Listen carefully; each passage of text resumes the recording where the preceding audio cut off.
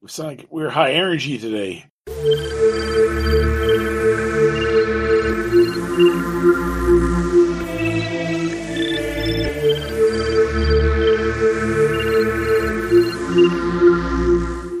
I've gone into the crater and found a bit of a facility that impinged on it. And so we've gone into the tunnel. Oh, we found a crazy guy who seems to be Ford. Yeah, I think he's Ford. Who then he was going to give Who made Rory. he was going to give Rory one injection, decide, nope, I'll give you this injection. Then he said, nope, I'll give it to myself, and now he's passed out. Right. And so we started listening to a recording was the last thing that I remembered. And maybe there's medicine or something. Yeah. Find what we can and then probably go out to the center of the crater and see if we can talk to Bluebird. I mean, we could be in the center of the crater for all we know. We're underground. So you came to the crater and you endeavored to climb down the central rift that ran clear across the crater through the smoke and the dimness down there, and you found an entrance that was kind of half broken, half shut, which is you entered through there. It came to some kind of tunnel system, which led to a lab, which led to the guy calling himself Ford. Or rather, I think he had a Ford tag on him or something. I forget exactly. In any case, the recording that you found and rewound and pressed play on said Ford F. I think expedition log Ford F. So yeah. In any case, looked an awful lot like an older, more haggard version of Rory without the mutations. Voiced by J.K. Simmons. Probably played by the same Rockwell actor, if possible. The recording mentioned part of the expedition, I think, or part of they were doing some sort of experiment. Yeah, I think I closed off just before. I think I said something like expedition log Ford F day 1, and then and we'll hear what the recording says next time. Right. Pretty sure. So that will be now if you want to pick up immediately. So if I remember correctly, we're still in this lab he's in that's sort of in a mess. Yeah, so Rory fished the little hand tape recorder out of Ford's, wherever he left it, on the desk or in his pocket or whatever. Rewound it and press play. So while that's going, obviously you can do all kinds of things. But yeah, you're in the messy lab ? Well, I'm a scaver. I'm just going, while he's listening to the tape, I'm going to scavenge, see what I find. Well, I guess we'll do that. I'll let you know by the time I'm through reading this stuff. You wrote something down? Well, I had to. Yeah. I mean, I guess I could have winged all this, but what if you asked me, like, okay, I rewind it again and listen to it again. What does it say? Right. And I figured if you get bored, you can just fast forward a bit and see what happens next, right? Anyway, so when Rory pressed play, you hear a more sane version of Ford's voice going, expedition log, Ford F, day 1. We made it safely through the cordon without alerting the MCPs. Before us lies the vast devastation recorded by our probes, but no footage could possibly relay the enormity of it all. Sector 12 and our salvation lies beyond this blighted expanse. God help us if we do not reach it in time. There's a little break, and then there's expedition log Ford F, day 4. Progress is slow. All are still accounted for, Jackson, Parker, Hayne, Gannon, and myself. Yet at every step we are harried by deranged survivors and freakish mutants too hideous to describe. Without our suits and superior firepower, I doubt we would last a day. Expedition log Ford F, day 6. We encountered a strange phenomenon yesterday. Roiling yellow mist that seemed to will its own motion even against the wind. Jackson was caught in a dense cloud, and today we discovered his seals had been compromised. He has a fever, but is otherwise fine. I have asked Gannon to monitor his condition. Expedition log Ford F, day 7. Progress impeded by roaming MCPs. It would be naive to think the great director, would not have noticed our absence by now. I pray that Sarah and little Robert are safe with our compatriots. Expedition log Ford F, day 11. Jackson is dying. Gannon says it's viral, but none of the drugs are working. All we can do now is push on and hope the facility is still intact. Expedition log 4-F, day 12. I think Gannon might be coming down with something. Jackson's plague, maybe. If it is, and if he dies, I'm the only one left with any actual medical training. I think, and then there's a scratch or something. The recording ends abruptly. There's a little pause, and then there's Expedition log 4-F, day 14. We're here, the heart of Sector 12. Endless silent tunnels and laboratories. Feels eerily like home. We're on emergency power thanks to Hain. Parker is working on the computers. I put Jackson and Gannon in quarantine. Jackson is barely there, but we can't do much for him without computer access. Guess we all knew what we were signing up for. Expedition log 4-F, day 15.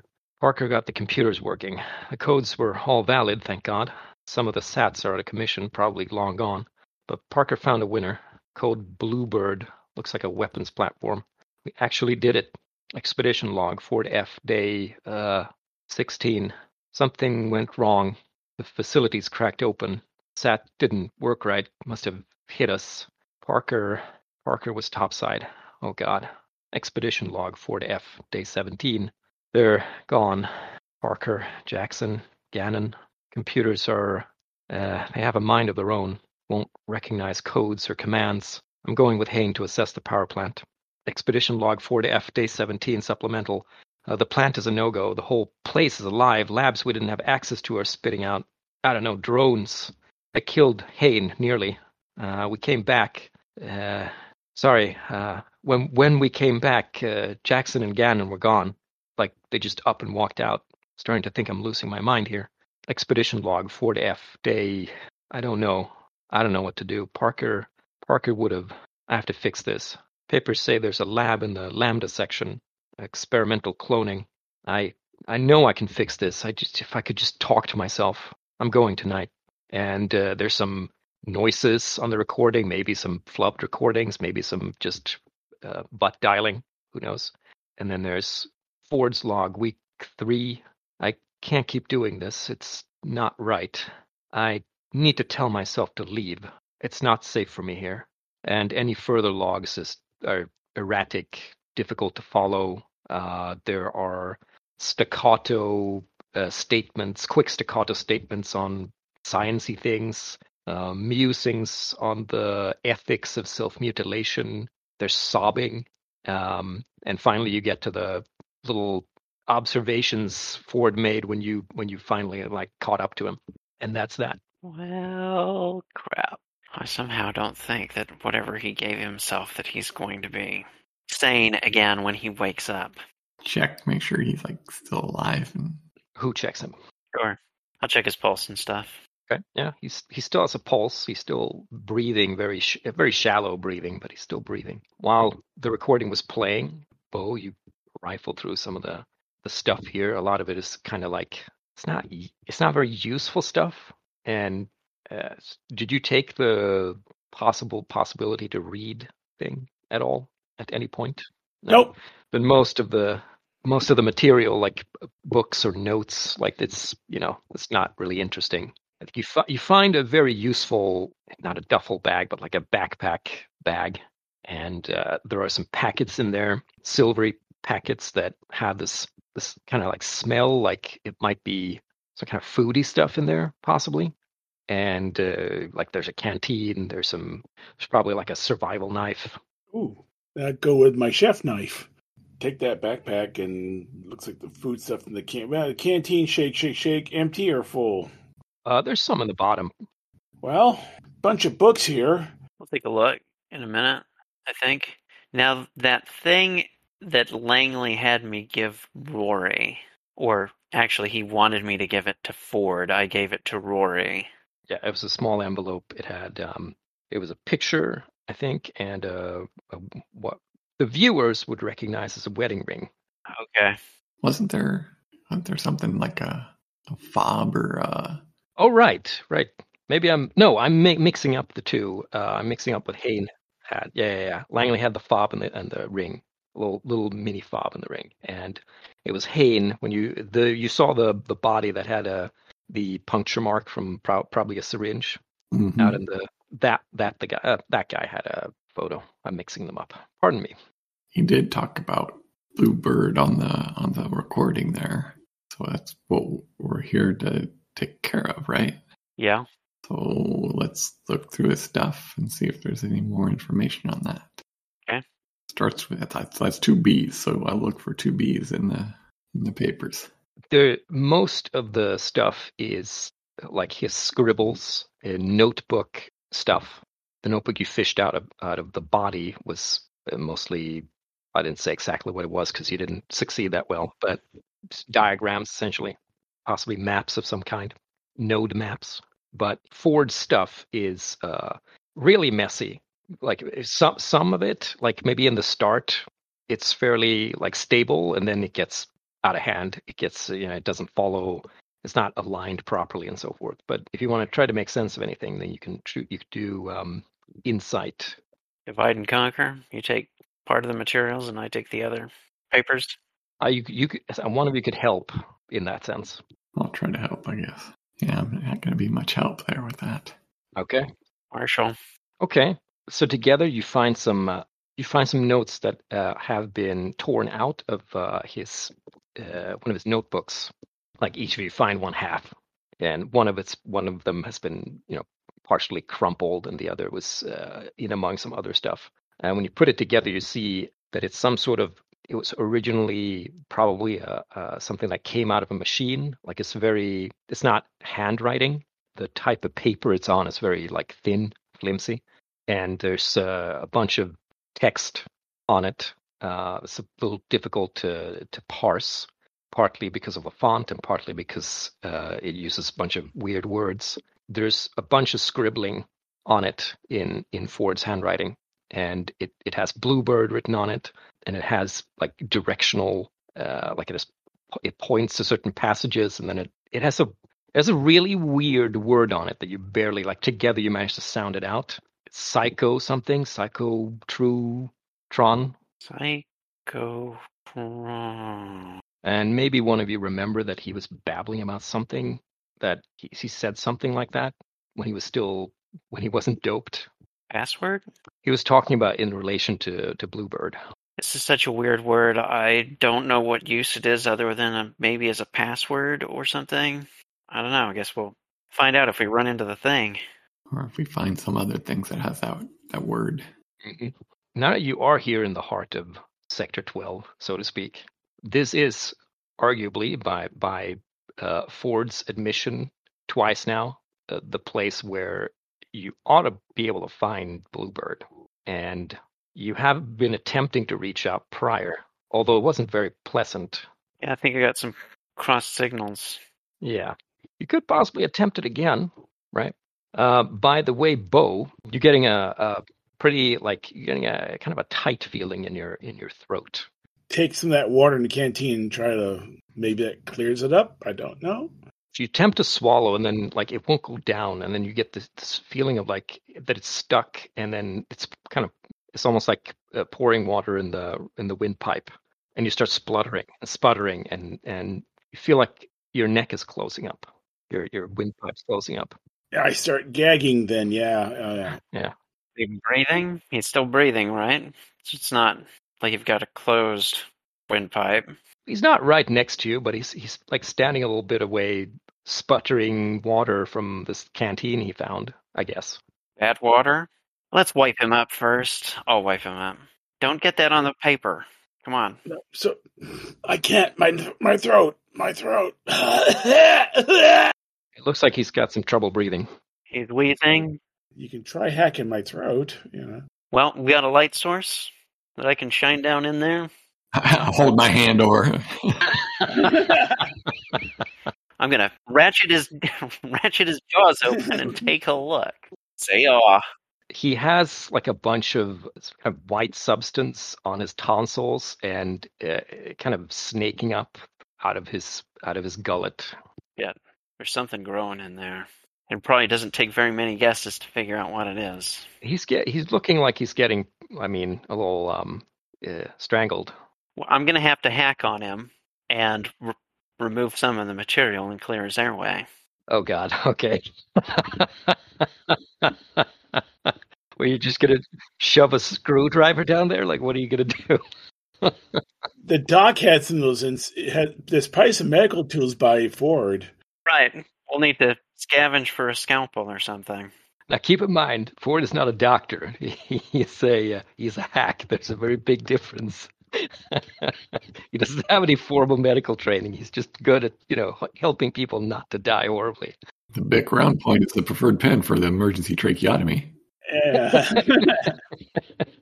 So we've got a hack who's rummaging among a hack's stuff. Mm-hmm. Because Ford's a hack too. Very worst case scenario, you find that big pen, Well, got to be something. So, what? Insight or? What would you like to do? Would you like to see if you can solve the problem directly with what you have on hand, or are you looking for something specific that can help you better do it? I'm looking for something that can help me better do it, because otherwise we've got, a chef's knife and a survival knife nearby to hand? Yeah. They're going to be a bit large. That's usually good enough for you, right? Well, possibly, yeah. Right. I am a hack. That is your thing. No antifungal medicine handy, but you... Well, just like you kept scraping the stuff off the back of my neck, it's a palliative measure. It's to try to slow things down until we do find something. So, I guess I am going to go at it directly. And what you want to do is scrape away stuff in his throat as best you can. Right, and if that fails, then we are going to have to look at the tracheotomy. But the problem with that is keeping the hole open, because it will automatically try to reseal itself. That's why you want to look for that big ballpoint pen. Well, give me an insight. Well, Oh, very good.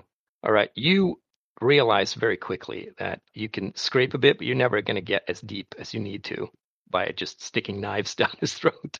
So you have to go ahead with the tracheotomy, and as it so happens, there are some decent pencil-like, pencil bodies, not pencils, pen, like plastic. So we've got a rigid tube. Basically a plastic tube that you can cut off, and you can use some of the stuff in here to basically either make some tape or glue or something like that real quick, some adhesive stuff to make it stay in place. So you do it real quick, and it's more or less painless. It's not as painful as it might have been, but you do it really quickly, and like all of a sudden, like you have to breathe again. It may take some relearning as to how to breathe best, and you won't want to exert yourself a lot. I'm not a medical expert, but I imagine this might make it a little hard to talk properly. Oh, yeah. I mean, basically, you want to do it as far down as you can, so he's, below the vocal cords. Yeah. So down that little crevice in my where the collarbone meets the chest. Great place to put it, but it means it's under my vocal cord, so I don't talk. I just wheeze. You guys finally found a way to get one of my characters to shut up. Okay. I'm sure he'll find ways to communicate. Hand gestures, yes. Now you can see that whatever it is, it's producing quite a bit of mucus, which is lovely for Bo. All Bo has to do is like over and over and over, basically. Over the whistling wheeze of me breathing through the tube. Yeah, he's alive. He's not dying, at least. But he's trying to fight it back. Okay. I pat Absinthe on the shoulder. Yeah, on the shoulder. Nod my head and on his shoulder and thank him. I nod. Well, you rest there, and I don't know. I think I'll try to contact Bluebird, and if I don't get Bluebird, well, then there's somebody else that I do need to talk to. Well, I'm going to turn and keep an eye at the doorway into this room, just in case something comes through. So, all right. Let's see here. You want to essentially locate a nearby mine. Yeah, and I know that there's 4 mines. No, there's 5 mines in this room, and a more distant one that I'm looking for. This may contradict what I've said before, but I think insight is what suits. Finding a source, finding a mind, right? And then trying to affect it is usually resolve. Yeah, I would say so. Would you like to spend any strain if you have any left? Let's go ahead and go down to one strain, which gets me into a partial. At least you get there. So you reach out in the familiar way, and the sensation comes again of being kind of submerged, floating, and partially choking, and you feel a little weightless and clammy and wet, and you're there. You feel like you're kind of partly merging with this other mind that's very close. Why don't you ask a question, any one question you want from this mind? How can we help you? I've already said responding in kind of like a choking voice, right? So I think the same thing happens. You get this like, come to me, and it all. And if that wasn't clear, that was come to me, kill me, end it all. And I know that this is a mind that is not in the room. Yeah, this you've definitely found the right mind. It's the familiar feeling from before. Sure, it wasn't Bo. No, I'm sure it wasn't Bo. I think that Bluebird, if it's a machine or whatever, it wants us to shut it off or kill it. It's suffering. Well, all we gotta do is figure out how to do that. Yep. I look down at Ford. Any change in his status? No, he's knocked out. He's no help. Nope. And looking at what's happened with Bo and what's probably happening to me, we aren't going to have a lot of time. So if it came to ground in the middle of the crater, we go out to it, we climb up in it. So you may not remember, but I think you asked Ford last time about Bluebird, and he mentioned a pod or something like that came down, and that it was deeper down. Although he may not have been completely lucid, so maybe that was lost on you. Inward and downwards. Well, we'll gather up whatever notes that we think might be useful, even if we don't quite understand them now. Yeah, that printout. Yeah. Print out his drawings and diagrams or whatever, and then his notebook. Go, okay, I guess we go down. Right. Now, we can find some rope or some more rope. Yeah, I slap my chest and hold a finger up, and I point to myself, and I take a step forward. And you guys are going, I have no idea what you're saying, but You want to go first? I nod my head. Okay, lay it out. what is it, girl? Did Jimmy fall down the well? Exactly. Timmy fell down the well. Timmy. Come on, boy, show us. Not hard to follow. Just listen for the wheeze. That might be pretty creepy down here in these emergency light tunnels. Me looking like death warmed over and wheezing. Yeah, I'm probably a nice person to run into in the dark. First normal person sees you is going to go think you're a monster. Yeah, like there's going to be normal people down here. That's true. Yeah, you're in luck. There are no normal people here. So I guess we'll gather up what we can. Anything, actually, any loose wires we could use, sort of tie together to make a makeshift rope. Sure, yeah, you could probably find some of that. I'm not going to take anything that's actually attached or maybe powering something because I don't want to unplug it. But anything that is not being attached to anything, I figure it's not being used. It's fair game. It might not be so much in that case, but some. Maybe enough to help people down to another handhold, and then we work our way down. Yeah, whatever. Yeah. So probably you'll have to navigate your way out of this particular section and down the rift. While there are stairs, you can see stairs down. It's in the facility rather than the rift created by the impact. Does the rift intersect elsewhere besides the one entrance we went in through? Not so far as above you, possibly below. I'll point to one of the stairs and start heading toward one of them. Figure I kind of know where the rift is, so I'm going to head to a stair that's in that general direction, if that's possible.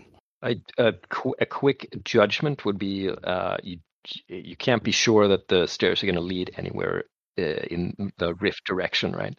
You can still go there and investigate if you want to, but if you want to go riftward, then you'll have to navigate your way out of the facility first. Back to the entrance, and then we found, and then down into the rift. Okay, hand gesture, follow me. All the wheeze. So you navigate your way out of the facility, out of the broken elevator entrance, come out the other end into the heavy toxic chemical smell and smoke from below. Any convenient ledge or anything like that, or It's fairly the sides of the rift are fairly uneven, and there's the odd pipe and such that's been ruptured in the rifting, so to speak. So there are, to a creative climber, sure, there are certainly hand and footholds, and you're not new to this, any one of you. So parkour. Start making our way toward the center.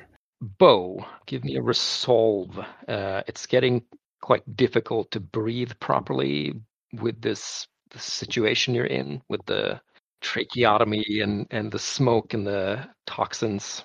I think I will spend a strain on that. Ooh, Okay. that cleared up. And now I'm down to 1. Okay, so while you have some uncomfortable moments where you maybe have to take a break, you manage to deal with it and climb on. The farther down you get, the light changes from this kind of pale daylight to this kind of half-light, twilight, underlit, smoky mess. The rift kind of narrows the farther down you get, and you start to get very close to something. Like it gets warmer the farther down you go. You get to a bottom. Like it's kind of has this deep stair step kind of breaks in them. So the this little platform in quotation marks, where you're a bottom, so to speak, where you had the elevator in the entrance, and then there's a deeper kind of part that goes down to the next step, so to speak, and a little quote unquote platform, and then another, so to speak.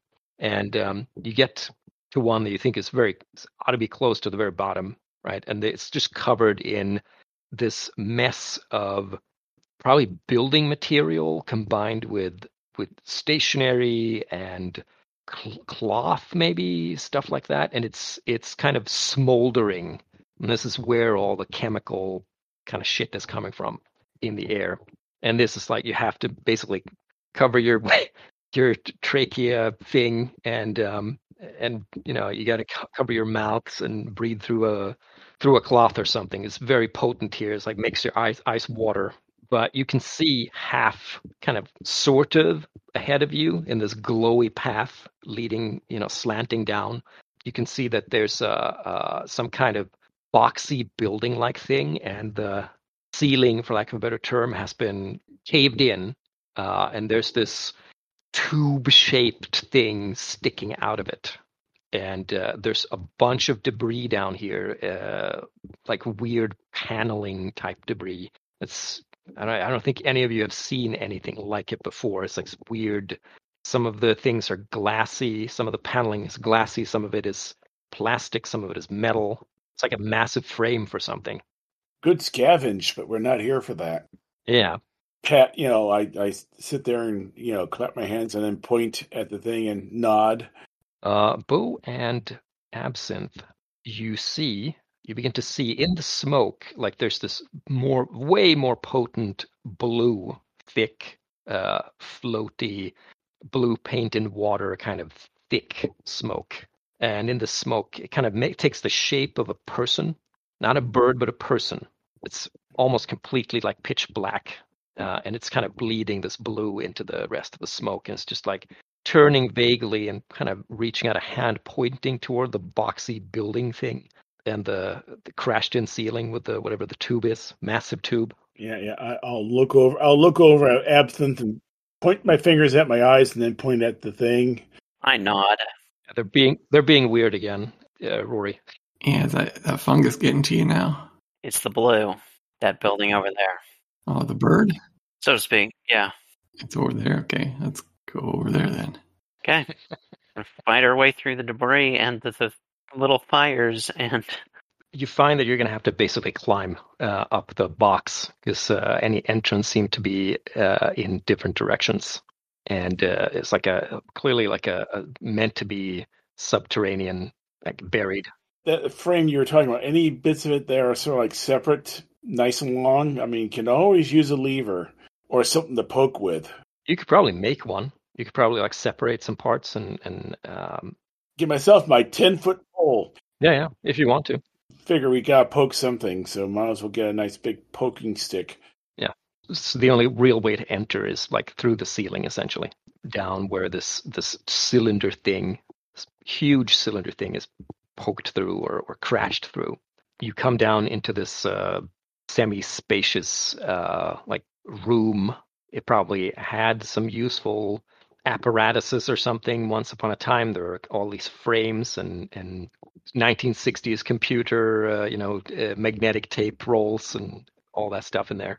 But it's all a jumble, all crushed, all bent, and you see this blue shape kind of move in front of you and point toward the side room that has a ladder that goes down.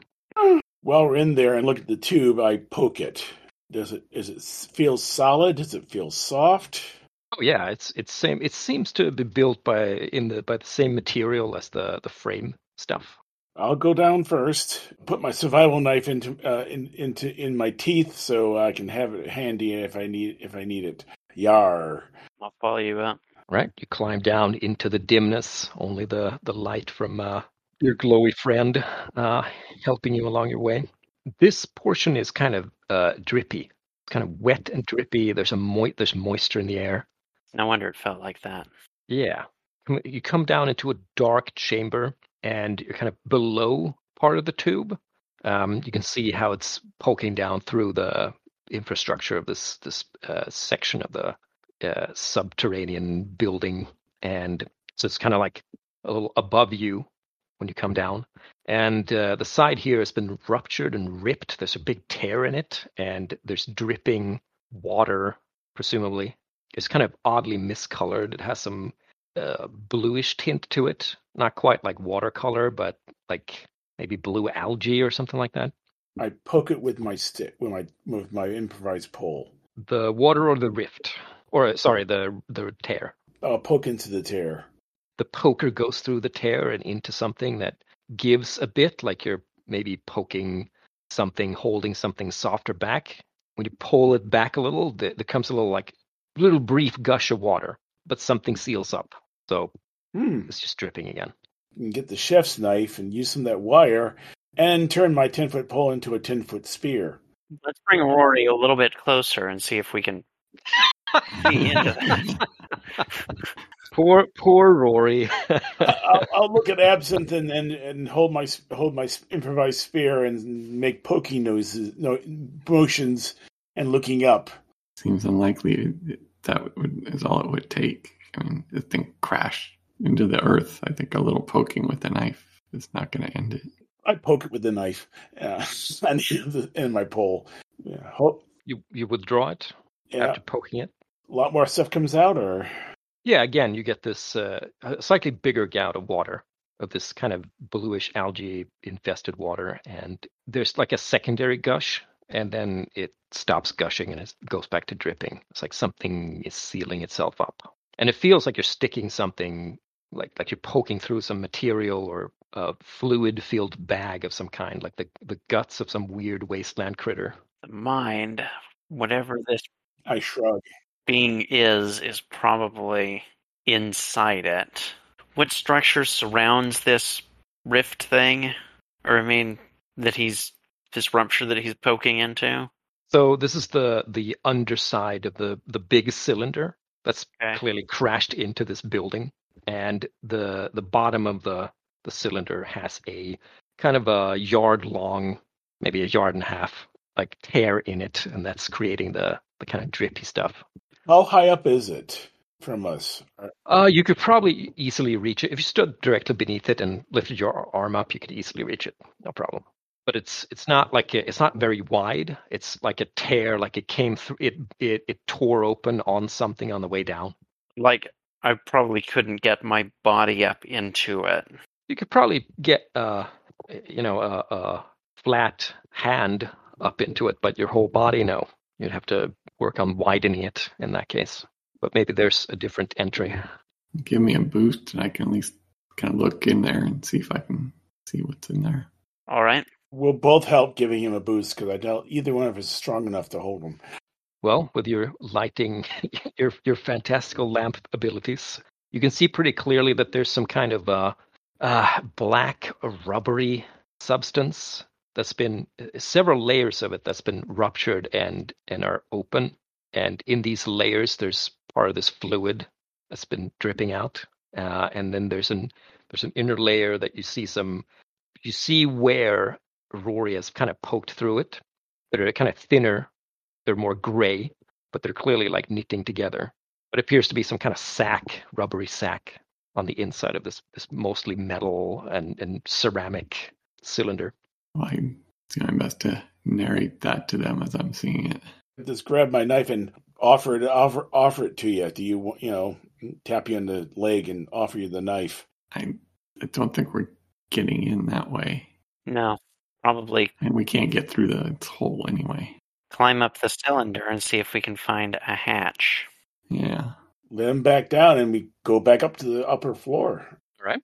Want to examine the cylinder? Let's you can help each other. Do an insight. I'm a scabber. Would I be the best one to find it, or because Rory is a bit of a mechanic? Would he be better at being the primary? Whoever you choose to roll, whoever helps, I'm going to add some context to why you are able to discover what you discover. I think this is some kind of weird machine. So if you know that Rory has a knack with like just getting stuff to work, then I guess maybe you would nod to him. I don't know. I'll help him. I'll start digging around, looking if I can find something that looks like a door or panel or something. So I'll do a helping roll. Partial. Okay, +1. Full success. And the +2 from we'll take the biggest one, so +2, which gives it to 11. So it's a full success. The three of you like look this whole cylinder over, and you realize it's probably something tells you, Rory, that like it's somehow upside down, and you're not going to get to where you want to go through the bottom, which seems to be up.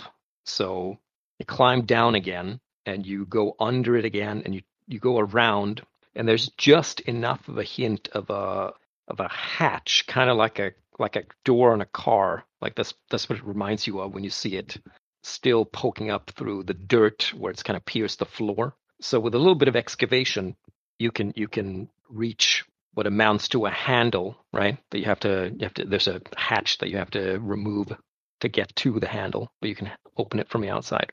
All right. So we'll make good use of our knives to scrape and pry to get to handle and get it open. Fantastic. Okay. So the moment you open it, there's a very potent smell that comes out, and it's there was a faint sense of this smell on the weird blue algae water, but this is much worse, I should say. Like there's this kind of sense of something that's been it's kind of like swamp water, very fetid, still swamp water. There's this kind of oily sensation as well, and I guess you might get this like flash of like, oh, this is like the water in the kind of water where you have a lot of weird fishes feeding on corpses kind of stuff. It's not the nicest ever. It's catfish water. Okay, yeah. Yeah. Of course, I can't tell them this. I just make this face. Yeah, stinks. I hold up the knife again. But no water comes out. Although there is a kind of bluish, I shouldn't say radiance, but there's this faint bluish luminescence down there, kind of like bioluminescence. God, am I going to have to go into it? We'll peer into the water, because there's bioluminescence. Maybe something can see. You don't see any water when you open the hatch, so to speak. There appears to be a space you can get into. I volunteer to go in. I give you the knife. I give you some light. What, you stick an arm down there? Or? Yeah. You have my knife. You have my arm. It's too bad that Rory isn't like some kind of land lizard where you can like cut off an arm and then he grows a new one, and then the one you cut off still glows for a bit, right? Yeah, I don't want to try that. That's the mutations list. So anyway, you climb down. You get an arm, a helping arm from Rory, and you enter what seems to be like an upside down. How to put it? It's almost like you're in some kind of circular room. You're walking on this part of the ceiling, which is kind of low and angled. It's meant to be like the top of this thing, and the top is pointed, and the walls and the ceiling are kind of covered in well, the ceiling, quote unquote, the actual floor is some kind of rubbery substance, dark rubbery substance, and the walls are covered in all these weird instruments. Some of them are blinking, some of them are off, some of them are broken, and there's a kind of central console, which is now the way you're standing. It's kind of poking down sideways from the roof, from the ceiling, and it has this almost like a glass bottom boat, right? It has a central glass that you can see, and this is what's projecting the kind of bluish bioluminescence. It's clearly like a way to look into whatever this is, probably a tank of some kind. And then around this, around the edges of this console are all these like instruments, buttons and gauges in the 60s, 70s sense. And as you step in, like some of the blinking stops, and some of it kind of weakly comes alive, and it's almost like it's like urging you to look a certain way. Like it blinks over here, and then it moves slightly to the side, and something else blinks over there, and then like a little piece around the central console blinks invitingly. Well, might as well follow the directions and take a closer look at the now most blinking part. Okay. Do you draw closer to the central like console and the glass? Yes. So you look up. We want to take a look through the glass. Yeah. So there's kind of this intense, too intense, but this for bioluminescence, it's pretty intense blue of the water, and then there's a thud as a white-haired, withered, corpse-like head with black breathing apparatus and two white dead eyes kind of bump up against the glass and stay there, and like one of the eyes moves as if it's like a blind cavefish looking for something to see, and the whole console starts lighting up like a Christmas tree, blinking. Well, kind of hoping that the idea was that it was the off switch. Or you were hoping. Oh, it's just off here. Goodbye. I get it. If I was a withered, disembodied head in the tank, I'd want to be shut off too. It's the head of Nixon. Let's start investigating that console. So as you look around the console, you see a good deal of it shuts off. You see a trio of buttons light up. There's some fairly well preserved like text next to them. Okay. Give me insight if you want to try to figure out what it says. And oh, nice. They appear to be buttons for the chamber below, in quotation marks, which is now above. And one of them in particular starts blinking blinking is the wrong word, but lighting up more powerfully than the others. And the text next to it says something like void chamber. Everybody stand aside down there. Get clear. I'm going to push the void chamber button. Poke my head and go, wait, what? I'm going to empty the chamber. It's going to drain out, and there's going to be a lot of water. Bo is definitely walked back, and he's found a patch of high ground to stand on. Wait, what is that? What does that mean? Where's it going to go? From where to where? It's going to go past me, and it's probably going to go out that door. Oh. Or it's going to try to open up on the other end, and it'll go nowhere. We'll find out. Oh, start looking around. Where would be a good place to be if there's a flash flood? Bo waves. He's staying on some debris.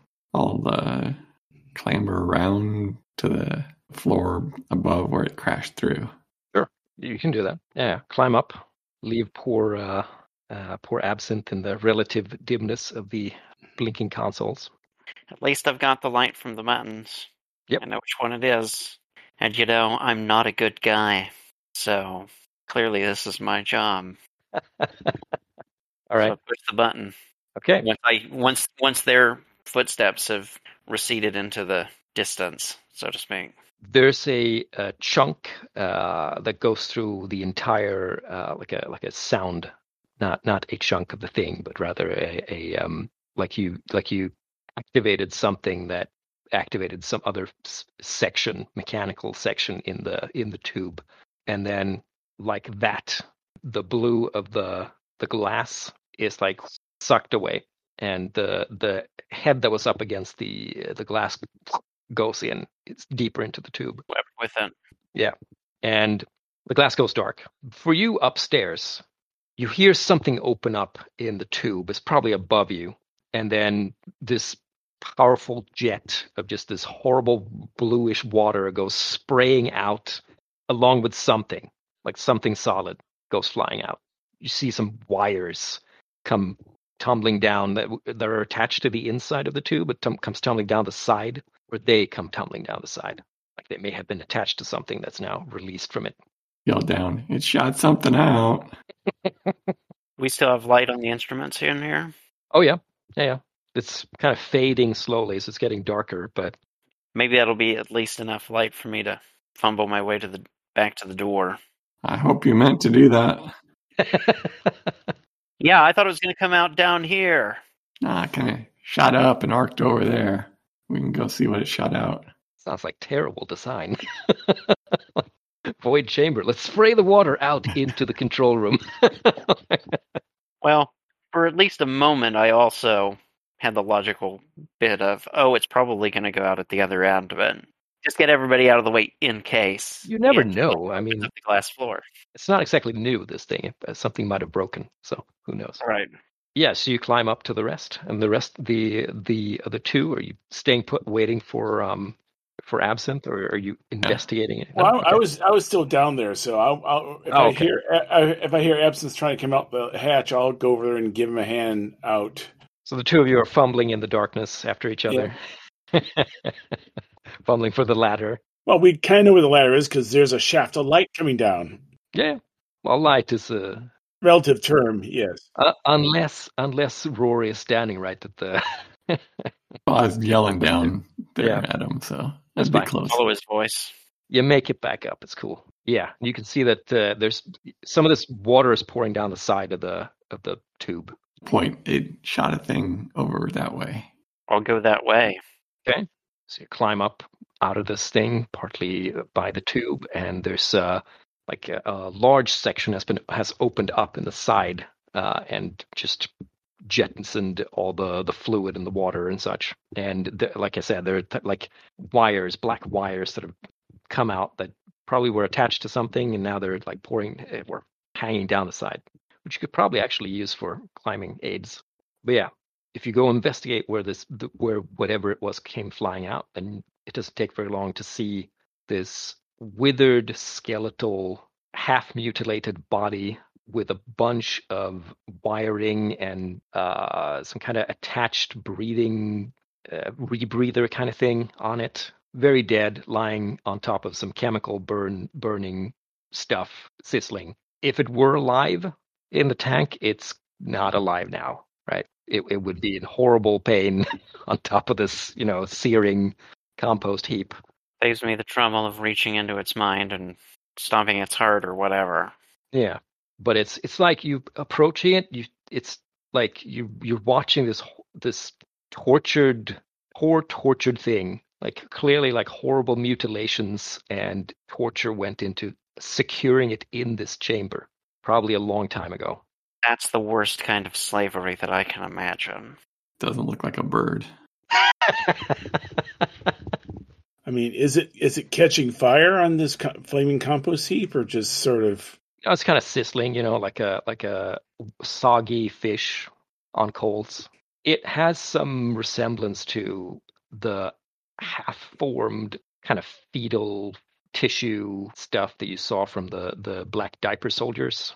There's something reminiscent about the way this guy looks, or this thing looks, I should say. It's a little difficult to tell gender. It's been so adjusted, to put it mildly. Created by the same guys who did all that. So that it? Can you tell? Did we do it? Well, let's see. I guess I reach out and see if I get more than 4 mines. I don't think we need to roll here. If you attempt to reach out, now did you see it, and you can anchor yourself with the thing, then there's just bare glimmer of a mine that's quickly fading. Not entirely gone, but it's going. Almost dead. Yeah, won't last long. Certainly, it's a mine that isn't conscious. I hold a knife up and sort of make poking motions at it. No, I shake my head. There's no need to be. I don't think that would be much more than cruelty at this point. That's coming from you? That is coming from me.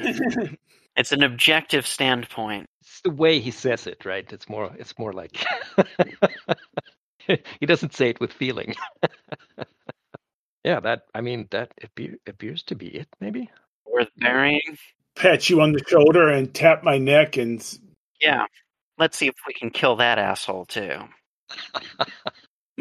I point back up the way we came and maybe, indicating, and then make searching motions and maybe, and like I'm drinking something. Right. Now the quest for antifungal medicines. We have a good idea how to get back up, so it shouldn't be as hard to get back up. It'll probably just take a little longer. But head back to back to where Ford is and see if he's awake or not. I'm going to be pissed because we killed Blueburn, but oh well. Okay, by the time you get back, you notice that there's been quite a disturbance in. You rifled through it quite badly, and then grabbed stuff and left. Maybe you don't notice that there's been maybe you notice some things are not where you left them, and Ford isn't there. Did he wake up and leave, or did somebody take it? And unless you took his little syringe kit, it's not there either. I thought maybe actually Absinthe, you picked that up. Didn't you say that? I can't remember if I said so or not. I think somebody did. Somebody did. It may have mentioned it, but I don't think Yeah. Well, whatever. Yeah, it's gone. And by this time, it's getting pretty dark as it's getting to nap time. Unless you want to use the cover of darkness, of course, to aid your exfiltration. This place where we're at right now may be the best place to take the rest up and sleep. I don't know that I want to sleep again. Why? What's wrong? Well, and should we start searching rooms in this complex for something you think will be useful? Yeah, we're going to need to scavenge and see if we can find any other medicines or supplies. So, yeah, let's do a scavenge. Okay, so the immediate lab, you've already essentially picked clean. Now, if you were to investigate other sections that you can see or interact with or delve into, that might bear fruit. But that means you're essentially going to have to climb up and then enter any of the other entrances or tunnels that are poking out in the side of the crater. Point upward and... Gotta go up anyway. Right. Climb up and I'll look around and look for the nearest one we can get to and try that one. Yeah. All right. So as you begin to climb up out of this rift, this cleft in the middle of the crater, Bo, you notice that your hands and the bottom of your fingernails and part of your arms are getting they're producing quite a bit of mucus, and there's white stuff in the mucus. It's not adventuring your climbing ability or anything, but it's clearly something is suffusing you. Well, just gives me more incentive to find a way to get rid of it. Yeah. I'll need a hell of a lot of it too. Yeah, I sort of look over. I look over back at Absinthe and I wave my hand in front of his face and and show the back of my hand and I point to your shoulder and then make a face. What do you want me to do? Persuade it into leaving you alone? No, I'm pointing at your shoulder and I'm going to look and then point at my hand and just give you that look. If it's on my hand like that, what's your shoulder like? Well, I'll just go get demon possessed so that I can rotate my head 180 degrees. I'll turn around slowly and let you look. Well, it's not that you can see anything. I'll turn around slowly and let Rory look. All right. So what am I looking at? Yeah, well, I guess if you lift the fabric that's covering the injury you sustained from the glow there, Absinthe, you can still see wispy remnants of the fungal growth. You see the reddening of the skin, but in many of the places it's stopped being red and more turned to a bruise. It stopped growing. It doesn't have all of the talky, buzzy bits that he kept cutting off. No, you shave that off, clean off pretty much. It doesn't appear that it has made any effort to regrow it either. It's given up on me and has put everything into Bo. And it calls me not a good guy.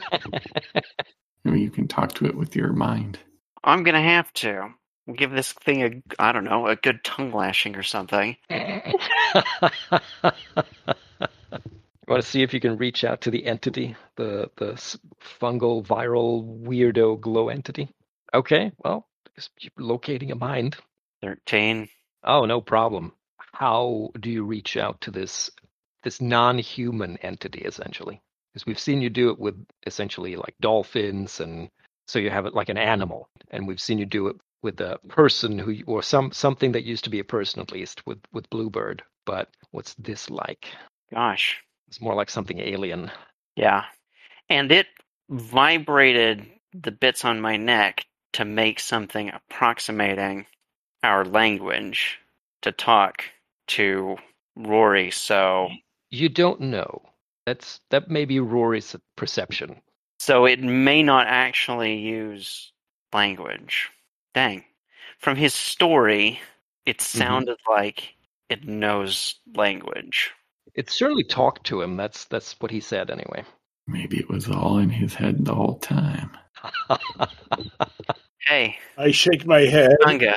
That's about what I can get is the thought of, hey, fungus. We gotta talk. Well, I mean, you do get a crit. So there is an entity, and you do contact it. I'm just curious if there's a different mode of, like, what do we see when you contact it? Is it essentially the same process of you concentrating and finding like kind of, you don't have like a face to concentrate on or eyes to like intercut between. So it's like you see the mycelia and it pulses, and so it's kind of like almost I've probably got to take the bits that are still vestigially and dying in me and kind of like pulse out the chemicals from there.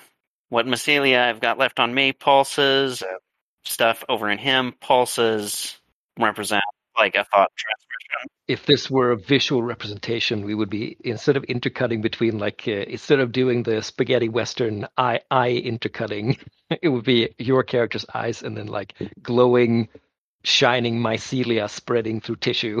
Yeah, pretty much. Okay, cool. Nice. All right. So no problem. You definitely find an entity resident in Bo that isn't Bo. You feel this kind of warm pleasure of spreading out and consuming and fusing. I think you hear like, oh, it's this, a guest. Hey, you remember me? Ah, yeah, you were the suboptimal option. You said I was not a good guy. Oh, you're not. I'm not disputing it. But then you tried to kill me, and you're clearly killing Bo. Oh, come on now. So the idea of some kind of immoral judgment from you is pretty laughable. Now, would you say it's immoral to try to survive? Don't be silly. And I wasn't really trying to kill you. I was just trying to motivate Bo. It's a big, big difference, buddy. What good is it to you that you're going to kill him? Well, I'm not killing him. Don't be silly. That wouldn't benefit me. Well, he about choked to death earlier. I had to cut his throat open. Well, that was an unfortunate side effect of some of the, moving in. You get some boxes in the wrong places and, things get clogged. I was going to fix it eventually. Like, it's not like he wouldn't function without some oxygen for a while. And besides, when he's under new management, it's not going to be too terribly necessary to keep breathing. Basically, there's not going to be any Bo left. Is that what you're saying? Sure there will. He'd just take a back seat, to number one. We got a new addition to the list of horrible forms of slavery that I've discovered today. I mean, there's no reason you and I can't come to an understanding. I mean, you scratch my back, I scratch your back. And I'm going to scratch Bo's back real bad. I mean, real good, He's really the perfect staging ground here. you know the horrors of the waste out there? Like half of them I don't have to care about now. It's wonderful. Wonderful. Staging ground. And like I told him, like I have all kinds of fantastic qualities that I'm going to give him, that we're going to share. I mean, it'll be great. Obviously, I'm having to do a lot of thinking here. Mm-hmm. I know it's a lot to take in all at once. Just do what you keep doing what you're doing. Just sticking pointy objects in his airways and so forth to keep him rolling, to keep him going, and I'll take care of the rest. That's the understanding, is keep him on his feet while you... Well, it's more for his sake. I mean, for my sake, I didn't necessarily need him to be all oxygenated at that very time. So, Because generally you grow in dead things. well, he was gonna survive. And in my secret mind, I'm thinking understanding as in it realizes I pose some kind of... It implies I pose some kind of threat. And I would like to stave that off. Oh, yeah. Like, it knows you can fuck with it. Sorry, Bo. Now let's see. What kind of psychic interference can start messing this thing up? I'm going to start burning mycelia with my mind. Forcing it into retreat. I'm not hearing any of this conversation, am I? No. No, of course not. You might feel like an itch Unless it's passing it in on your to body, as this whole interaction is going on. Maybe something like that, like activity, so to speak. I'm making gagging sounds, pointing my hand, pointing my throat. Bo wants something done. Crack her knuckles mentally and roll some resolve to start, I don't know, burning away these tendrils with my mind. So stuff you can do is control a person or animal, or in this case, an entity, this entity. That would be like the extent to which you could affect it, but it would be enough. Like you could force it to evacuate if you want to. That is what I want to do. Yeah, but hopefully through the back exit, not through the front exit. I can always get a new pair of pants. Or it becomes a really hard loogie. You spit it out. We bury it. I got a feeling it's in my stomach. Well, give it a try. Please control and push it into remission. If you tell me you're going to do this, can I then try to help? This isn't something, unfortunately, you have much control over. It's a whole different sphere. All right. 8. Okay. Are you happy with an 8, or would you like to Yeah, we push risk trauma. Well, if you roll 2 or better, no trauma. All right, risk of trauma. We're at 0 strain. 5. We're at 13. Crit, then. Okay. I guess you start to exercise your influence to force this thing out, to do what you wish. Mm-hmm. And at first it goes, oh, you're such an asshole. I was just, get out. And then the whole demeanor changes. You get this urgent sensation through the mycelia that this is a horrible place to be and it needs out. It needs to leave. And a lot of it is just like basically cut off and left in Bo as, this vestigial corpse bits of this invasion that's going to have to either stay there or come out some other way. Or get absorbed by the body. And then he starts to kind of like the bits around his fingernails and arms, like the mucus starts to really thicken, and it's like this goop comes out, like pours out of your hands, essentially, starts to pool at your feet. Stand well back, Rory. Once it seems like this goo that he's ejecting is finished ejecting, Mm-hmm. I'm going to blast it. Okay. You can wait till it's all out first? That's what I said. Yeah, just spend the strain. That's fine. And it's blasted. Okay. The usual. I assume it's the beam that you're doing. Yeah. Whoosh. The goop is vaporized. Yeah. Are we done with that now? Is it over, guys? I don't know what that was all about, but that was kind of creepy. I can breathe again. Of course, I'm breathing through 2 tubes, so it's probably just I've got this weird whistle to my voice now. Yeah, you got to put your finger over the Mm-hmm. the one hole to talk. I suppose I can sew that up later if you want, if we find anything that I can do that with. Maybe we can wait until I feel better. Thank you. You're welcome. Well, let's go look someplace else for other things. And set up a camp. I think we can sleep tonight. Well, in watches. Yeah, so head up to one of the other entrances and work our way in and see if we can find some rooms. Okay. We might get lucky and find a bunk room. As you pass into one of these tunnels, you see a sign on the wall and has a symbol that Absinthe and Rory you recognize from some of the notes you took, some of the notebook. It had several instances of this particular sign. Looks like an upside down V. Seems to have been figured quite importantly or prominently in Ford's notes. Arrow? Chevron? Probably weapons. Associated with bad things? Something about drones on the recording? If weapons, worth taking a look. Carefully and stealthily. Want to go further into this part of the facility? This part, by the way, is nearly pitch dark. This has no connected emergency light, except, of course, for your assigned lamp. If we need more light, we'll just have Rory take his shirt off. Right. So it's a bit like a computer dungeon crawler where you're moving, and the light moves with you. Actually, can we just do a research on this and see if there's anything in here that we need to be aware of, or? Sure, you can try to smell the air, listen, taste the floor. I don't know what you like to do. Yeah, actually, I can do this isn't Wasteland though. This is a man-made structure, so I'm not sure I could read it. So I'm thinking more of the read a sitch. Conventional stuff. This isn't really dealing with the Wasteland, as you say. Still insight. I can help. No, you can't. Even if you did help, so I don't get anything. I was like, or at least I don't get anything useful. You peek. I mean, you try to extend your senses into the gaping blackness of the facility, and everything is quiet for a moment, and then you all hear the thudding of something dropping, probably from quite far back from the top, from the ceiling, and landing on the end of the tunnel on the actual floor, and then you hear a burst of static, like you heard from the diaper commandos. Back up, back up, back up, back up, back up, back up. Yeah. And unfortunately, you have this wonderful Christmas tree with you. It makes it really easy for people to see where you are. So you hear suddenly the report of, well, I don't think you really hear much, actually.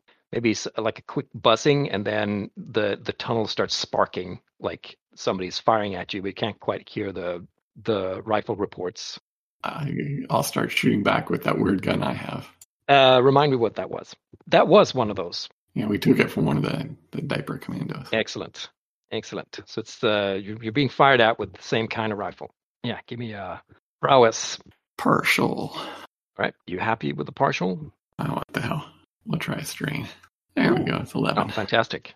D6 plus 3. Oof. 7. Yep, no problem. Pew pew pew.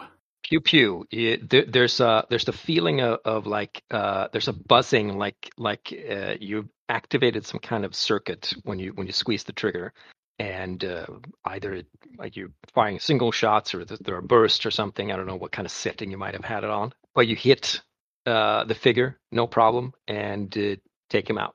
You can still hear the short bursts of static from that direction, though, so probably wasn't alone.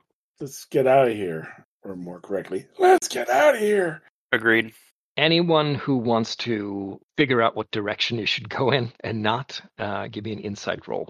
Because you're a little bit constrained by your light source. Partial. Oh, you want to help? Yeah. Okay. So +1 at a 9. Are you happy with a 9? Oh? Yeah, I'll go with a partial.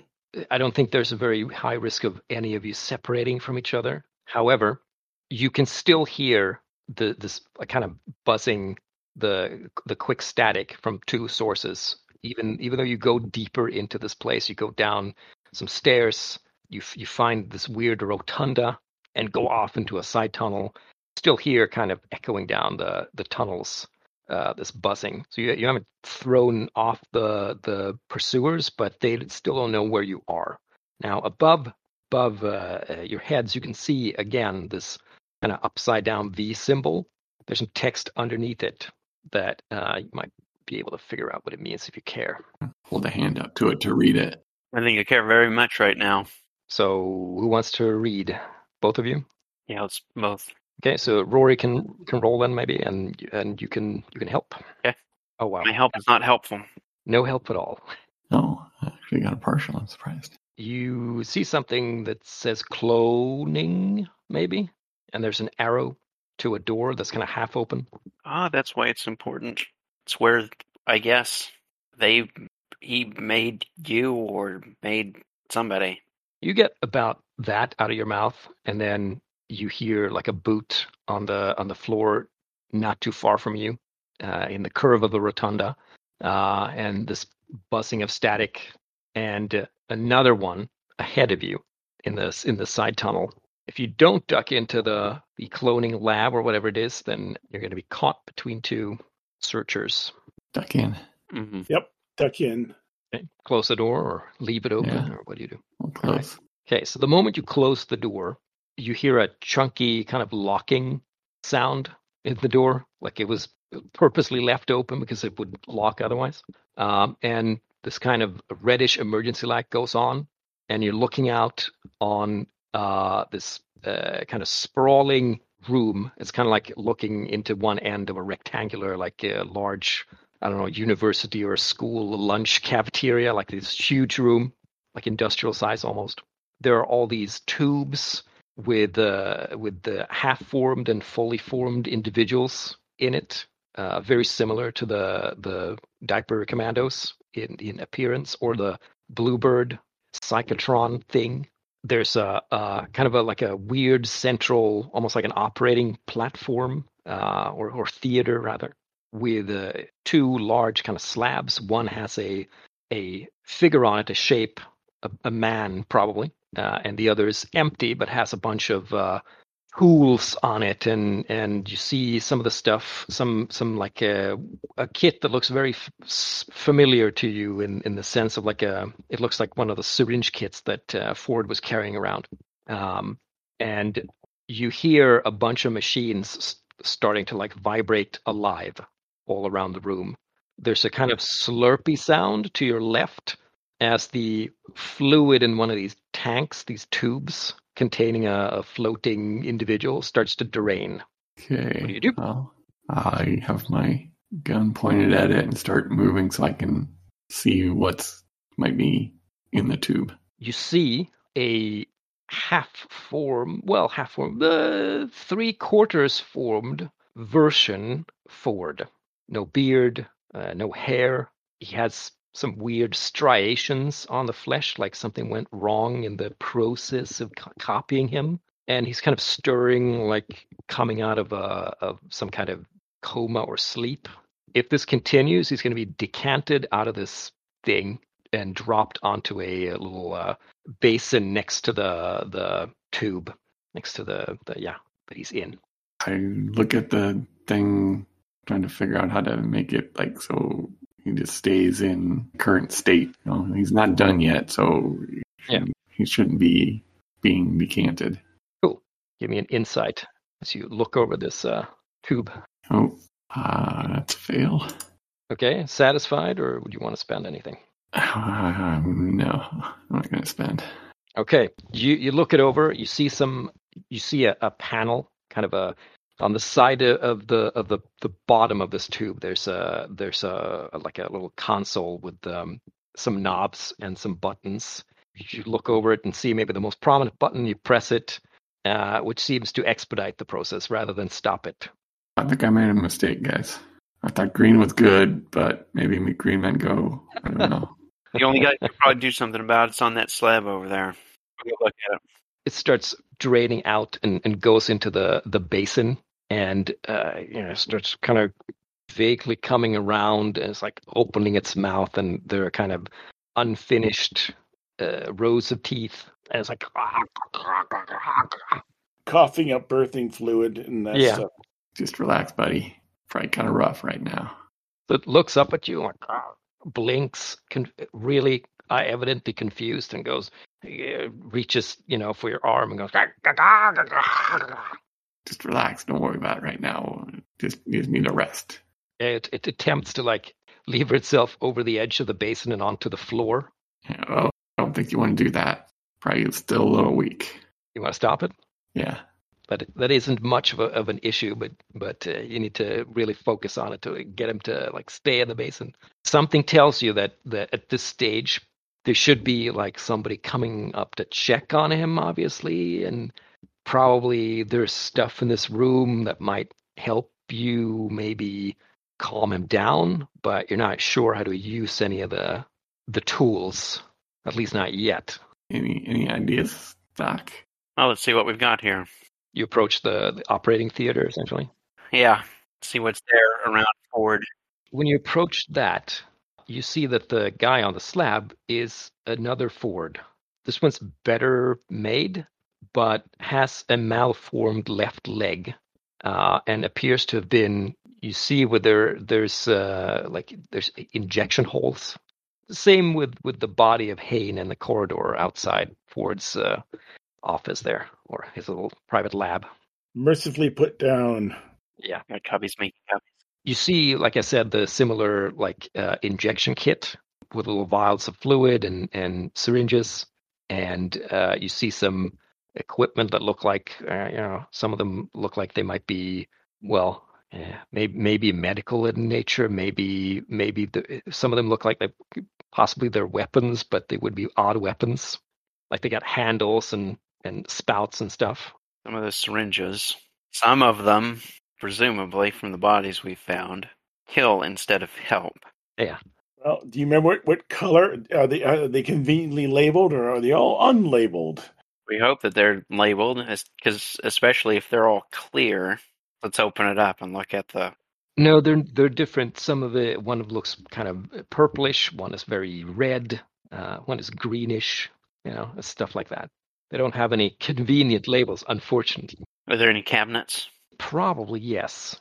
See if we can find a master supply of this stuff, and maybe those will have labels. All right. Give me an insight as you're rifling through these. They're kind of low cabinets that you can roll around. 8 partial. Okay, you don't find anything that corresponds to like the syringe kit, but you find some sort of futuristic looking hypo thingamabob with a handle and a pistol grip handle. You're pretty sure it says sedate on the side or something. Wow, it's a pretty big sedation thing. Mm-hmm. Now, is this big enough that it looks like it would project a dart, or is it a direct injection? It has a needle on the end. Sedate. That's a heck of a lot of sedative. It's probably lethal, unless you are really careful with your dosage. But we'll take that.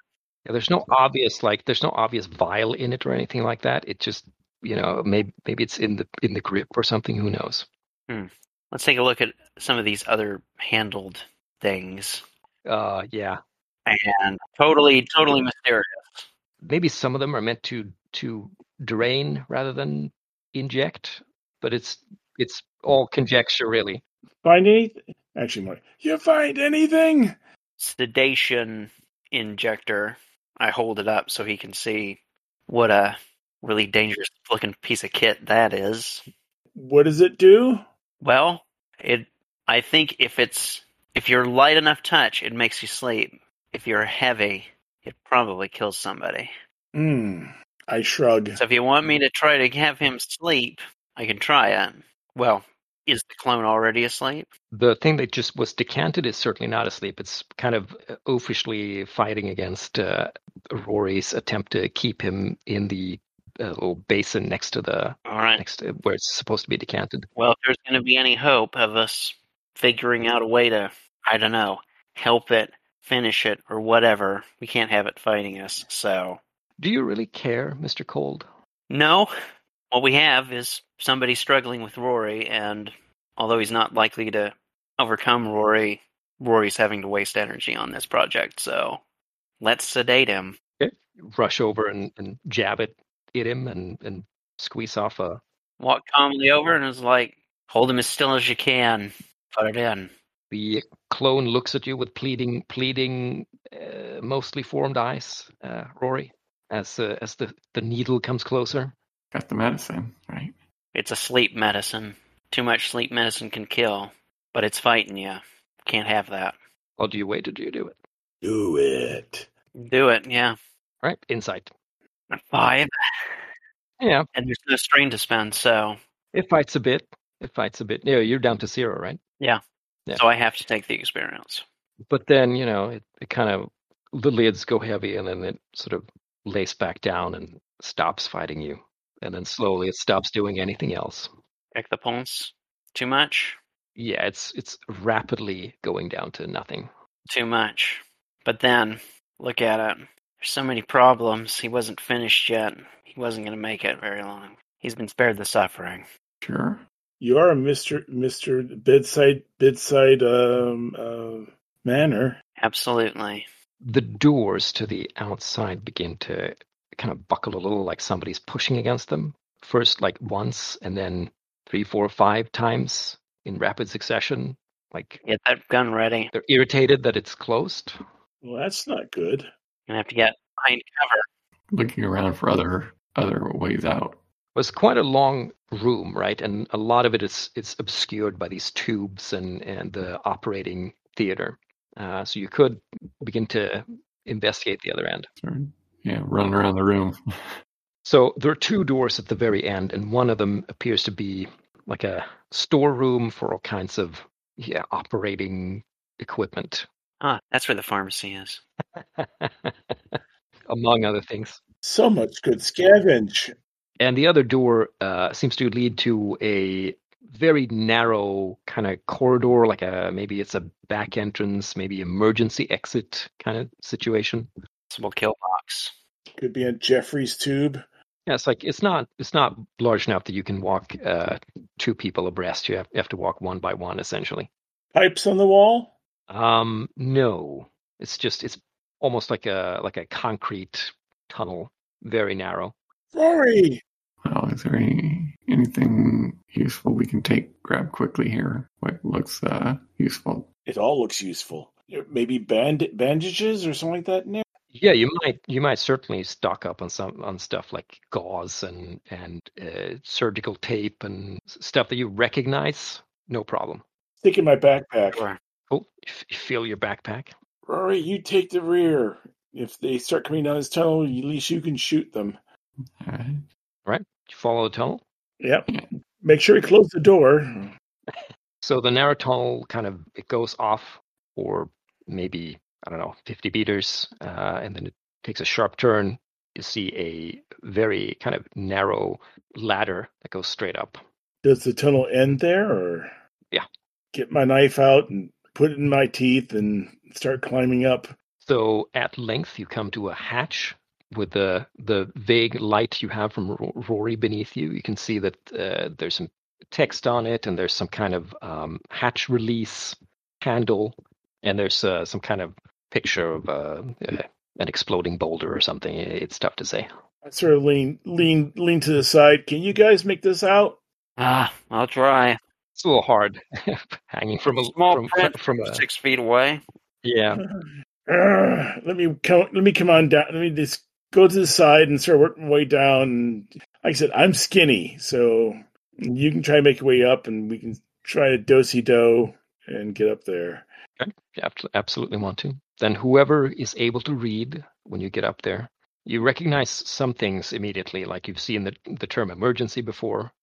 You've probably seen the term release before. Probably haven't seen the word explosive bolts, but... Oh, that might be trickier, yeah. Well, I hope it explodes outwards. Again, like lovely design. Yeah, this is suicide tunnel that people... This is the tunnel they send the mistake clones down. There's freedom. We have one with us, so, you know. Anyway, Fire away, Gridley. operate the release. Okay.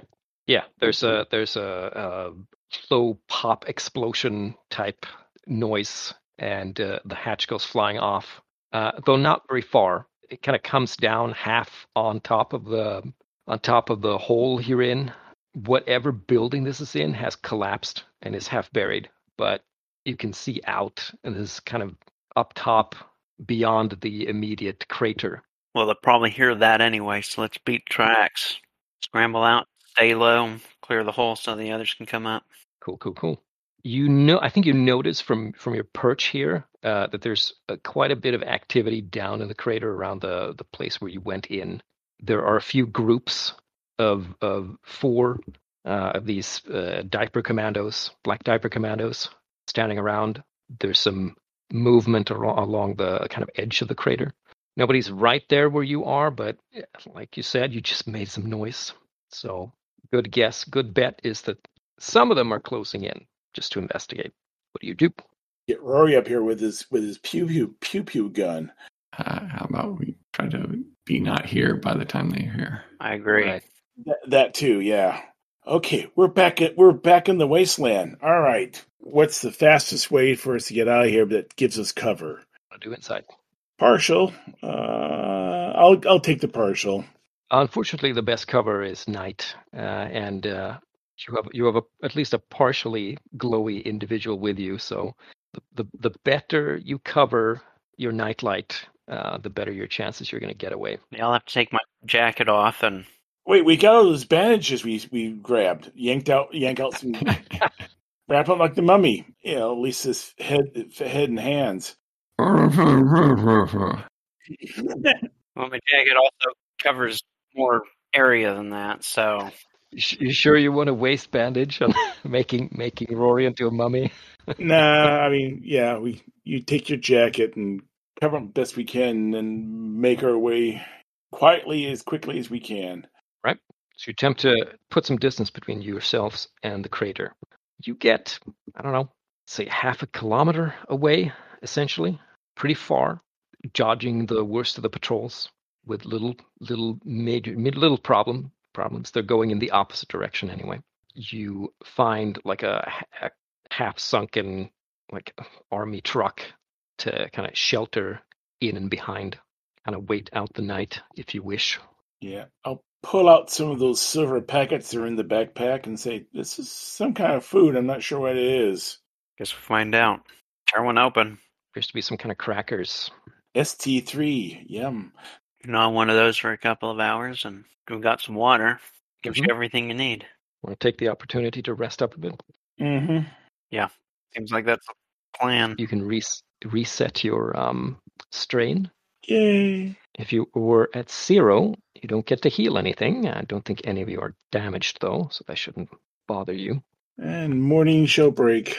Yeah, it comes in a red, misty, unpleasant, his yellow, blood red haze. All those wonderful chemicals in the atmosphere. And as you're stirring up from your rest and sleep and dust yourselves off and get ready to move, you hear the shifting of grits and sand and dust on the other side of the half-sunken army truck. Somebody's approaching. Let's just be quiet. You stay put and stay quiet?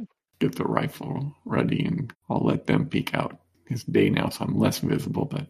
Yeah. So who peeks out to have a look? Well, if nobody else is, I would. All right. So very close to the truck, you spot Ford in his tattered clothing, coat, and like a satchel he's carrying. He has some kind of wired up, similar, like a rifle. It's very similar to the one you have, but it's clearly been jury rigged to high heaven. Bunch of wires going everywhere, and there's some kind of pack on the side. Spots you almost immediately and goes, "What? There I am!" Hey. Good. We thought maybe you got by the diaper guys. So he rushes forward, notices you're not alone. He seems to be in between deciding to shoot the other two and thinking whether or not they have some utility for a moment. But then he lowers the weapon and he looks at you, Rory, accusingly. It's like, "Why did I leave? I was right on. I was about to have a breakthrough. Why did I leave? And I left a mess besides." And you were just sleeping there, and we needed to fix the Bluebird thing, so we went and did that, and then we came back, and you were gone. He begins to bluster and almost drops the rifle in the process. I was on the verge of a breakthrough. It was the key. It was the key to the whole thing. The directorate. Now everything is ruined. What am I to do? I have ruined everything. Is there any other way to kill the director? Kill the director? It's not about killing the director, you idiot. It's about taking over to the directorate and bringing it to an enlightened point of view. I had the leverage, and then I ruined the leverage. Why did I do it? And he looks at Rory accusingly. I don't know what you're talking about. I guess now's not the time to show him the stuff that Langley sent him. Huh? Well, Langley wanted Ford to get the stuff that was in the envelope. Whether that's you or him, I'm not sure, but he may be able to make more sense out of it. But yeah, probably not a good time. Are you bringing this up? I thought he did. Yeah, I think I am bringing it up. I am out loud talking about it. I'd probably go, oh, you mean this thing? Pulling out the fob. Yep. Yeah, Ford goes, his eyes goes a bit wide when he sees that and goes, where did I get that? I couldn't possibly have that. Langley had it. Langley? Yes, Langley might. Why would they It was Langley's dying wish that I give it to Ford. I guess that's you. He thought it was me, but that's not me. Well, it is me, he says, pointing to you. And then he shakes his head like, no. Give me that. I shrug and give it to him. He puts it in one of his coat pockets, and then he points the rifle at Absinthe. Why does that one know about Langley and the directorate and the fob opening device? I was the one who happened to be with Langley when he died. Oh, and I take off the ring that I had on my finger and go, this too, you might want that. And then he looks down at his own hand, which means he's now no longer pointing the rifle at Absinthe. And there's this brief interplay of kind of sorrow and confusion as he looks down at his ringless hand, and his ring finger twitches a bit and looks back up. Why did I give that to me? No, Langley gave it to me. No, I gave it to Langley. Right. Yeah, I don't know why you did that, but I guess, it's yours, so here you go. So he wastes it for a moment in his hand, and then he looks up and he looks at you. Rory says, I have to do something. I have to go back. And he pokes you with the rifle and says, I have to go back. They depend on me. If you want to go back, and we're going to go back and tell people that Bluebird won't be a problem anymore. No. He shakes his head again, and then he puts away the ring and he points the gun again at the rifle again at Absinthe, and he looks at them and at him and Bo and says, "These two are tangential, not important. It's me." And he points at you, points the gun at you, like pokes you with it. Stop that! It's important that I go. I must go. All of me. Well, if you think I need to go with you, then shooting me is not going to do that. So stop pointing that at me. All right. He releases the hand from the pistol grip thing. He's holding it in his other hand. And he says, "All right, I am making some sense. I can hear myself speaking sense. But Sarah, the boy, they need me, all of me, and I must go and make sure they are safe. They couldn't possibly be safe. Now everyone else is gone. And Blum, he will know I left. He will know I left, and he will come after them." So we gotta go help some people get away, and they can come back where we're staying. The folks there are pretty nice. He looks all three of you over, and he goes, "Is it safe?" I mean, as safe as any other place. Better than most. Well, then we must try. All three of us, we must try. There are four of you. Hold 4 fingers up. Look, 3, 4, whatever it takes. Yeah. All right. Okay. We must approach this rationally and calmly. And where's my inhaler? And he starts pawing his pockets. Whatever that was you shot yourself with obviously didn't fix you. What? What am I talking about? The stuff you shot yourself and then you took a nap. Maybe I'm talking about the sedation. I did have some trouble sleeping. Well, that doesn't matter. Forget the inhaler. Forget that. We have to get to a cache. We have to get to a directored cache, and there we'll secure the suits, and then we'll go through the cordon and stay away from the MCPs. We should be able to dodge them if we play this smart, and we can get to the bunker, and we'll get Sarah and the boy out before. Well, hopefully, if Blum hasn't gotten to them already, in which case we'll have to take them from him. I didn't want this to go this way. I didn't want to have to resort to this sort of thing. That was the whole point with getting Bluebird. I would have leverage. But okay, spilled milk. Kind of blue fluid, really. Blue milk. We need a plan. And then he squats down in the dirt and he starts drawing a what seems to be like a crude map of like where the crater is. It's a circle, and then he draws like a dotted line. It's like this is the general trajectory, and when we came from here, and this is the cordon, and he draws like a semicircle with the kind of convex side of the semicircle is if I can even call it convex, the outside of the semicircle is facing the crater. Then there should be a cache. Although it will of course be guarded. But I should be able to wire the MCP somehow. If I have some sort of radio equipment.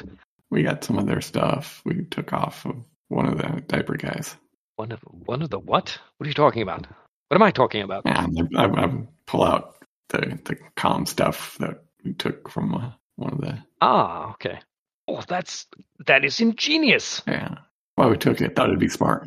Yeah, snatches it from you like like a junkie with their fix. Like it's like he starts opening it up and like looking it through and pulling out wires. Like this will work fine. This will work fine. Yes. This will be a distraction, and then we can get this is fantastic. Eureka! Right. Well, there's no time to lose. He shoulders the rifle, and his realigns his satchel, and then he starts striding off in a direction. Look at the others and shrug and start following him. Might as well. And we'll close the session there.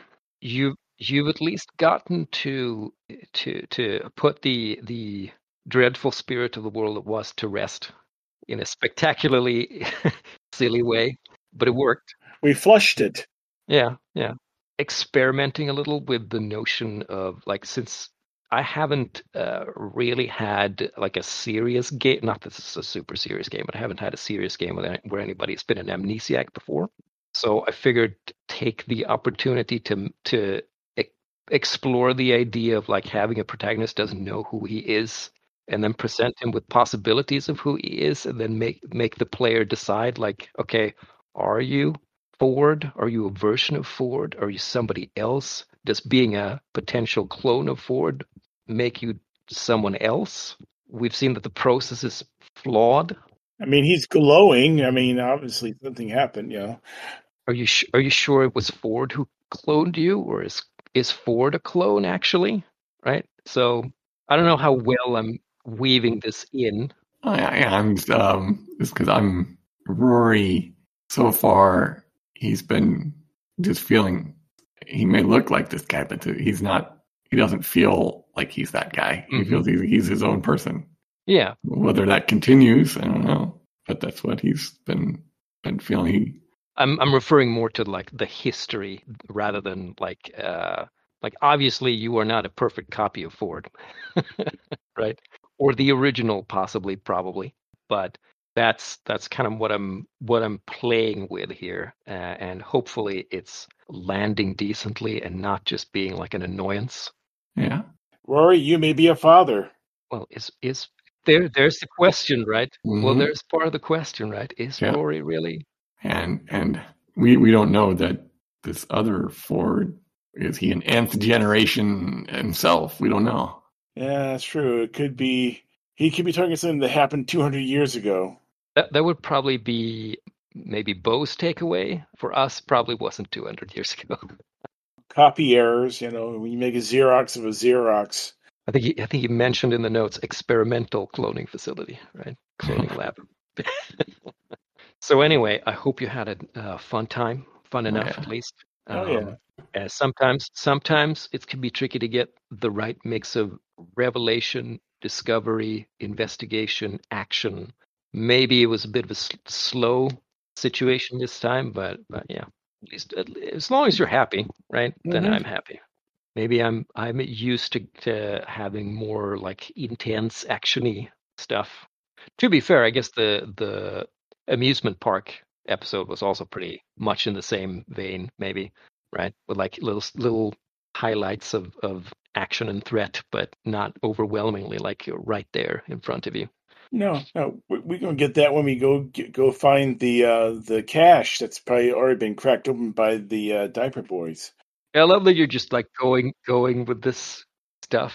Half the stuff he talks about is like it's not something you necessarily have a frame of reference for. So it's the tag where I mentioned you can go to our page at sunday-skypers.podbean.com, find links to all of our episodes, links to our Facebook page and MeWe page. You can email us at sundayskypers@zoho.com. It'd also be nice if you gave us a rating or review on iTunes or the podcast app of your choice.